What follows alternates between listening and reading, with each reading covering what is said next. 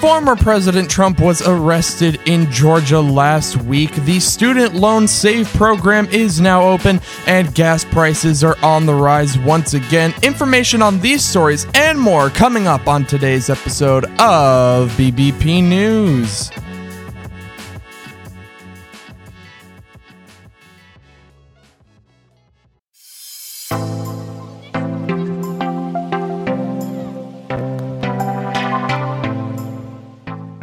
Welcome back, everybody, to another episode. We are here. It is Monday, August 28th, 2023, and we are here for a news episode. Yes, we're jumping back into the swing of things with the news episodes, getting back on the right track here. So happy to be back here with you guys and getting things in order as we approach the start of September. I cannot believe it. I said this yesterday, but I just cannot understand how we are already in the last third of the year. It doesn't make sense. Fall is quickly approaching, less than a month away. Summer is on its way out. I just don't understand it at all. I resume classes here soon. It's just all insane. But anyway, before we get into anything, speaking of fall, let's talk about the weather headed into this week. And we start out in Los Angeles, California, where it's certainly not going to feel like fall today with clear skies and a high of 96 degrees. In Houston, Texas, expect mostly clear skies today with a high of 99, finally under 100 degrees for the first time, at least when checking the weather here for this show in quite some time. In Chicago, Illinois, expect clear skies once again with a high of 81 degrees. And rounding it off in New York City, we have some cloudy skies today with a high of 79.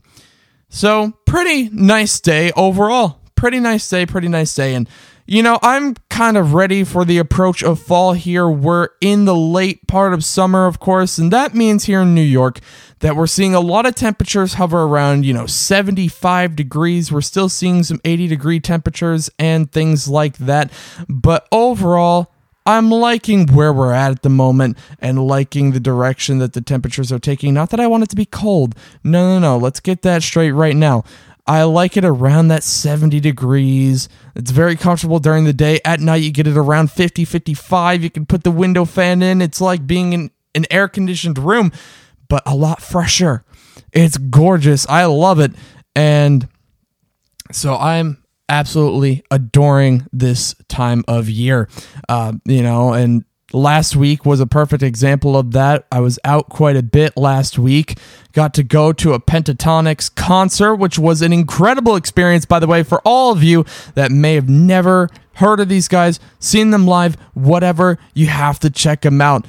Listening to their music on Spotify, YouTube, whatever, alone is incredible.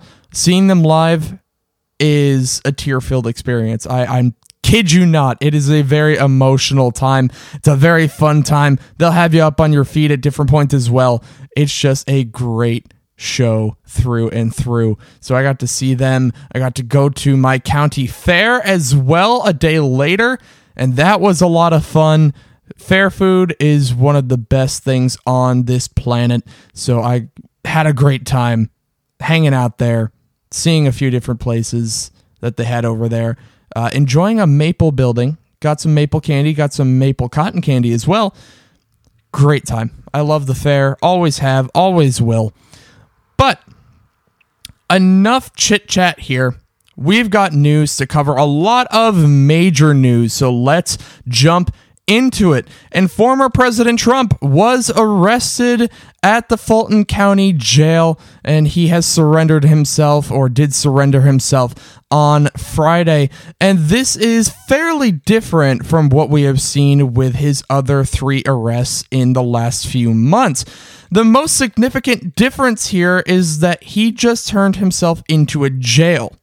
In the past, he was processed at a courthouse and then arraigned immediately. This time, he was not arraigned. He did not enter a not guilty plea in front of a judge. That arraignment will happen on another day. The actual processing is also different in Fulton County than what we've seen before. Former president had already had to put $200,000 in a bond in order to be released, and this time we saw a mugshot of Trump. All of his other co-defendants have also had mugshots taken, and that's because the sheriff in Fulton County says that he wants to treat all of the defendants indicted in this case the same way he treats other criminal defendants in the county. Of course, he can say this, but Donald Trump is not like other defendants. He is the former president of the United States and will obviously be accompanied by the Secret Service. There was a heavy security presence around the jail that day, and his processing obviously moved much faster than the processing of other defendants. The Fulton County Sheriff has released the mugshot of the former president. He is listed as inmate number P01135809. It was taken just a few minutes after the motorcade arrived when he was booked into the Fulton County Jail. And you can see jail records show the former president was booked into the Fulton County Jail. He was released in about 20 minutes. And he's listed as a white male. His height is listed as 6'3". His hair is blonde or strawberry, and his eyes are blue. Then on page 2, you can see all of the charges he is facing, all 13 of them. And what's interesting is that they begin on November 4th of 2020, just one day after the election. Former President Trump spoke for the first time after being arrested in Fulton County. Has taken place here is a travesty of justice. We did nothing wrong. I did nothing wrong. He spoke for just about a minute on the tarmac moments before he left Georgia. The former president is being charged in a racketeering case related to his actions surrounding the 2020 election. His actions, Trump says, were completely legal. He did nothing wrong at all, and we have every right, every single right, to challenge an election that we think is dishonest, that we think is very dishonest. Of course, the district attorney in Fulton County, along with the special counsel in the federal case, both allege in their cases that what Trump and his allies did was far more than simply challenge the 2020 election. In the short time that he spoke, the former president also addressed the other criminal cases he's facing. This is one instance, but you have 3 other instances. It's election interference. And we are expecting Trump to be arraigned the week of September 5th. There are a lot of people talking about Wednesday night's Republican presidential primary debate, the first of the election season. But we're a little less interested in what they had to say and more interested in what viewers were thinking. And a pretty good way to do that is to look at what people were Googling during the debate. Now, it's important to note that this data doesn't necessarily say how people are going to vote, how someone is going to swing during election time, but it is interesting to see exactly what subjects they were curious about during the debate. And we have a real-time graphic from the time of the debate of searches based on candidates' names. And you can see from the start of the debate until well after the debate ended, Vivek Ramaswamy was number 1. Donald Trump and Nikki Haley were going back and forth as number 2 and number 3. And according to Google, the debate was the top trending topic on all of Google searches during the broadcast. Interestingly enough, people were also very interested in how tall the candidates were. The top trending candidate searched for how tall is fill in the blank, ranked in order like this. Number 5, Vivek Ramaswamy. Number 4, how tall is Tim Scott. Number 3, how tall is Chris Christie. Number 2 was Mike Pence, and rounding it out at number 1 was how tall is Ron DeSantis. The top issue being searched during the debate was inflation, followed by immigration and abortion, but economy, climate change, Ukraine, and crime were also among the top searches for Republicans and fill in the blank. If you want to look at this real-time list of search results and the graphic along with it, we will put it in the show notes as a link so you can check that out. If you have a federal student loan, today is the day. The Save Income Driven Repayment Program is now officially open for signups. And a few weeks back, the Education Department opened up the beta program, so lots of you would have had the opportunity to go and sign up for the Save program then. And for those of you who have already done that, who signed up during that beta program, you do not need to reapply now. But for everybody else, the SAVE program is now open. It is a new income-driven repayment program that was announced a few months ago and is open to all student loan borrowers. And to sign up, you can go to studentaid.gov/save. And the sign-up process should only take you about 10 minutes as long as you have all of your documents handy. And before I go through all of the details of the program, what's available now and what will be available next summer, just note that I will also put all of this information in the show notes from the Department of Education and the White House. So let's start with what's happening now. And the thing that I think will benefit most of you is the interest part of this program. According to the Department of Education, borrowers who pay what they owe every month will no longer see their loans grow due to unpaid interest. For example, say a borrower has $50 that they need to pay, $50 in interest that they need to pay a month, but their payment is actually $30 a month. Under this SAVE program, the remaining $20 would not be charged as long as the borrower pays the full $30. The other part of the program that is going into effect this summer is that some SAVE program borrowers who make less than $32,800 a year will be qualified for $0 monthly payments. By 2024, the program will limit the amount that a borrower has to pay per month to 5% of their discretionary income instead of the current 10%. And if you have an original federal student loan balance of less than $12,000 and you've made 10 years of payments instead of the current 20 years of payments, that balance will be forgiven. And for every $1,000 that you borrowed over that $12,000, you add one more year of payments until it's forgiven. For example, if your original principal balance was $14,000, you will see forgiveness after 12 years. And by 2024, if you consolidate your federal loan, you will not lose your progress to forgiveness, and you will automatically receive credit towards forgiveness for a certain period of deferment or forbearance. Have you noticed something that's been changing? Something that's been increasing? Yes. Gas prices are once again going up. But why? That is the big question. Why are gas prices going up? And it's a good question. And I'll tell you the answer here. So what's happening with these gas prices? Well, it's complicated, and really anyone that's going to tell you that it's just one thing, that only one factor goes into this, they probably don't quite understand how the gasoline and oil markets work. So, if you really want to understand the total picture of what's happening, here we go. First, let's talk about the actual gas prices at the current moment. The national average for a gallon of regular gas, according to AAA, has hit the highest level in 10 months at $3.88.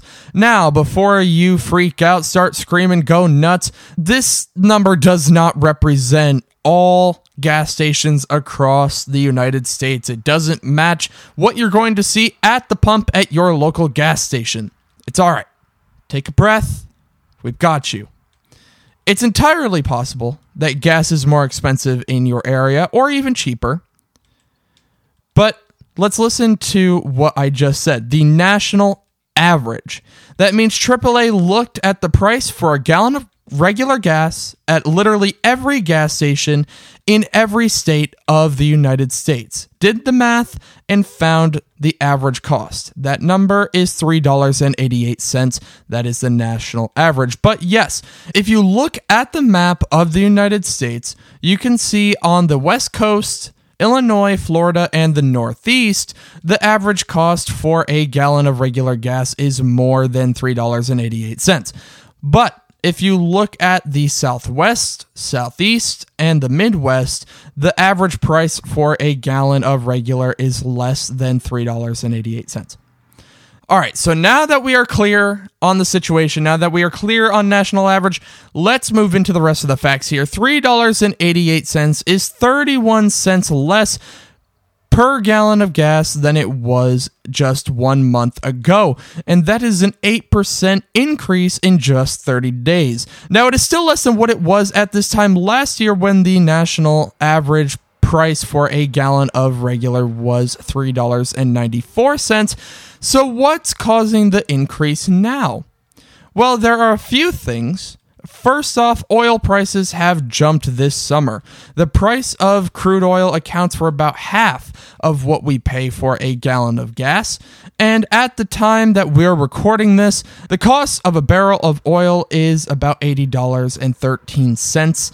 And this is less than last week when it was per barrel $83.71. And just to give you the exact date that this number was taken from, it was August 11th.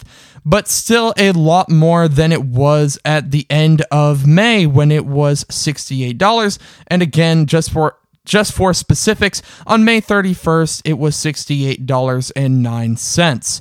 And just for comparison, today's cost for a barrel is down a lot from this time last year when it was more than $97 a barrel. And again, going back to the specific numbers here, on August 29th of 2022, a barrel of oil cost $97.01. So why are those oil prices popping up? Well, I told you in several episodes quite a while back that Russia and OPEC Plus are drastically cutting oil production and supply. In fact, the most recent production cut of 1 million barrels a day went into effect in July. And that wasn't the only production cut this year, and it may not be the last. Cuts like that reduce the amount of usable oil on the global market. And even though the United States does not get its oil from Russia, oil is a global commodity, and if there is disruption or supply reductions in one part of the world, it impacts the entire world. By now, you're probably thinking, why aren't we just pumping oil in America? Well, the answer to that is we are. According to the U.S. Energy Information Administration, you can see how U.S. crude oil production has ramped up. At the last reading in May of 2023, we were pumping 12.6 million barrels of oil a day, and that is almost the same amount of oil as we were pumping at the peak in November of 2019, when we were pumping 13 million barrels a day. But there is still another thing worth mentioning when it comes to U.S. oil companies, and that is record profits. U.S. oil company profits have been astronomical in the last year. In 2022, they all hit records, and in totality, the big oil companies ExxonMobil, Shell, and Chevron raked in more than $135 billion in 1 year. And this year, it is true that their costs are higher because, as I just showed you, they have been ramping up their production in 2023, but at the same time, they are also raining money on shareholders with dividends and buybacks. And when all of that money is going out, the U.S. companies say that it gets harder to keep investing in new and more oil production in the United States. There's one last key factor in these price increases to point out, and that is the largest oil refinery in the West is dealing with maintenance issues right now, and all of the refineries are struggling with operations because of the extreme heat that we have been seeing this summer. And that is all without mentioning that we are still in the summer driving season, where gas prices usually increase during the summertime because more people are on the road and because summer blends of gasoline are more expensive in the first place. Now getting into rapid news, and Bob Barker, legendary host of The Price is Right until 2007, died on Saturday and he was 99 years old. And a shooting took place in Jacksonville, Florida on Saturday. 4 people were killed and that includes the shooter. Now getting into good news for today, and an off-duty officer turned into a hero. So Bruce Lake was part of a group that was hiking along this one area, and they came across another group that was right near these 2 waterfalls, and one of the women in that other group ended up getting sucked out and trapped in between the 2 falls. She was in this little area where the water was just kind of holding her back. She couldn't get back to the edge, and so there was a little bit of panic going on, of course. And at one point, she started to get extremely exhausted, and you could see her go under the water, but she was able to pop back up and managed to get over to a rock that she was able to cling to try and stay afloat. However, she disappeared under the water once again, and that is when Lake jumped into action, immediately jumping into the water and swimming out to where she was. Now, he couldn't see her because, again, she was under the water, and he found himself kind of trapped in the same area as well. And so he just kind of started moving his arms and his legs trying to find her, and sure enough, his hand did brush her arm, so he was able to grab a hold of her and pull her to safety. And so they were both in this pool of water now in between these 2 waterfalls, and so he started swimming like mad, trying to get back to the edge, and got her close enough so that he could move her forward, and her friend was able to grab her arm. Now, he started to become trapped out there. As a result, he started to get sucked back into where she was trapped, and she managed to reach back and grab onto him, and he grabbed her arm, and they were both pulled to safety by the rest of the people on the edge. So this really turned into a hero's story. And now Lake says that he just did what anyone else would do, but that is a scary situation. You see these 2 waterfalls, you see someone being sucked in by it. You know, that's a scary moment right there. That's a scary little moment. And so to immediately jump in to action, immediately jump into this little pool of water where these 2 waterfalls are going and creating this little, not exactly vortex, but just creating this very difficult area to go through. That's impressive and it's notable. And so the fact that he was able to save her, was able to make it back safely himself, it's an incredible story. I like this one, no doubt about that. And I hope you guys do as well, as I hope you enjoyed this episode. We will be back here tomorrow morning for Eye on the Ball. We won't be gone long, and you can join us this afternoon on a Clubhouse for more news and the episode live stream. That is at 2 p.m. Eastern Standard Time. Link to the Clubhouse in the show notes as always. But until tomorrow morning, you guys, or this afternoon on Clubhouse, have a great rest of your Monday. Bye.